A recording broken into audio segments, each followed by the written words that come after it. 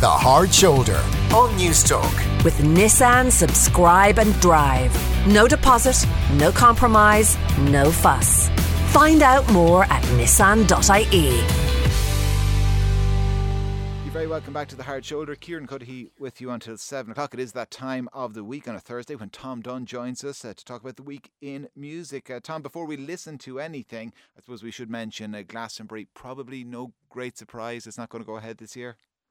No great surprise, but you would have to say a bit of a disappointment as well. There's some parties still kind of hopes with vaccines and everything that it might, come into play. But it's such a big festival, 210,000 people, the biggest greenfield gig in the world. So much organising of this, so much has to be signed off in advance. It was always going to be the one that would fall at the first hurdle if anything was going to fall. But it doesn't necessarily mean that all the festivals are off. Smaller festivals still have a chance. There's a later date on needing to make a decision on them, the end of March, I think, for some of them. So there's still a chance you'll get a reduced festival season. Not what you'd like, but I think Glastonbury, it was always the one that was likely to fall, and it has. Yeah, baby steps maybe. We'll get back to... There will certainly be live music this year. I think we probably can all agree on that. But yeah, Glastonbury might have been a step too far. Listen, let's take a quick listen to this.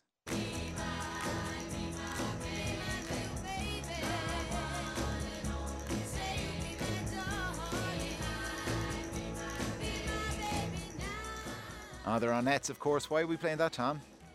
The man who produced that, Phil Spector, died over the weekend, died in prison for the murder of Lana Clarkson. And on Sunday night when I saw it, one of my friends was texting me and saying, whatever you do, don't go on Twitter and say anything about Phil Spector, because the debate online was just absolutely toxic about him.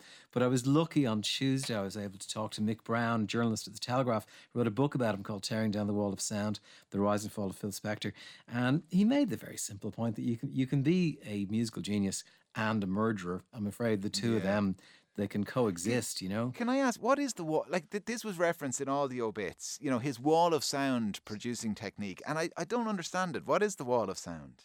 Well, they'd very basic recorders, just 2-track recorders, so two things of tape. And what he would do is he would get a band in studio, and actually lots of musicians in studio, and get them to play the same thing. So imagine everyone's just playing the chord of A, and he'd record that, and then he'd get them back into the studio and bounce the original recording with the new recording down to the first track. So now you have 10 guitars on one track, and the next time you do it, you're going to have 15 and then 20. So you just keep building that up and building up vocals and then adding a bit of reverb. And it just starts to sound incredibly exciting, and it really fills the speakers, and it sounds like nothing else in the 60s that they had ever heard before. It leapt out of the speakers, and songs like probably the biggest one, The Righteous Brothers, You've Lost That Loving Feeling. Oh, they just sounded epic when you heard them on the radio. He produced that and helped co-write it as well, and that's still the most played song on American radio. He had this run of form around 62 to 66, and he was the hottest producer on the planet. Hits with the Ronettes that you heard there, and the Crystals, and loads of other bands.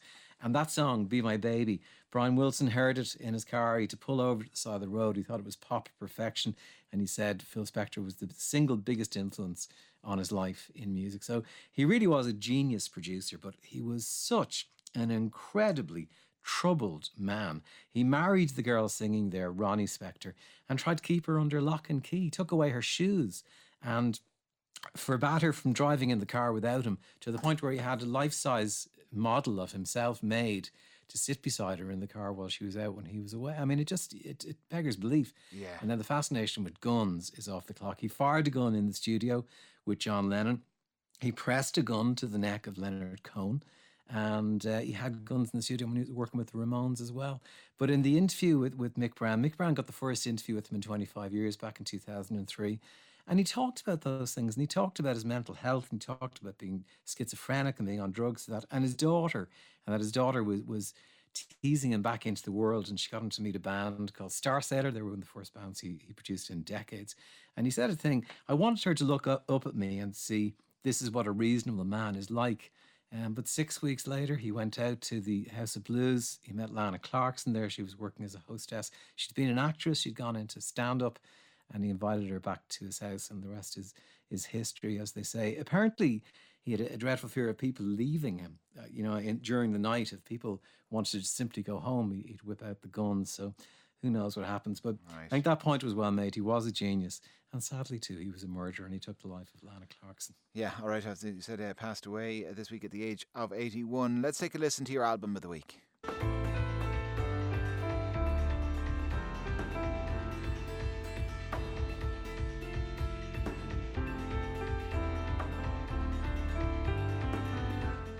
It is the Grand Brothers, All the Unknown. Tell us about them, Tom. I'm going to wreck your head now, Kieran. Do you hear every single sound you're hearing there? The percussion, little bits of what sounds like drums and all that kind of stuff. Yeah. Every single sound is being made by the piano. Okay, there's nobody else involved. That is just one man at a piano and his friend, his trusty sidekick.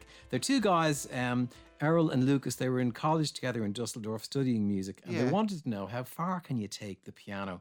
So they took the lid off, the top off a grand piano, and they put little microphones everywhere. There's little hammers inside pianos that hit the note, hit the So strings. this isn't like my daughter's keyboard where I press a button on it and it makes these cool sound effects. No. So one of them is playing the piano. Because I was and the thinking other- there, big deal, Tom. I mean, I've got one of them at home.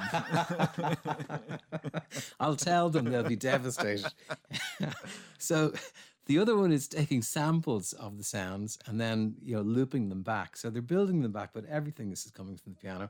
I came across them around 3 years ago. I was blown away by them. And I met this guy, John Reynolds, who's the man who invented the Electric Picnic and the All Together Now Festival. Sadly passed away about a year ago. And we were working on a vinyl festival at the time, and he started talking to me about Grand Brothers, and I was looking at him thinking, I didn't think anyone else in the world had heard of this band. This is brilliant, John. And we raved about them, and now this is their third album, and it is a piece of class. Because I know that's a bit of a kind of almost a trick thing to do with the piano, but the music is gorgeous.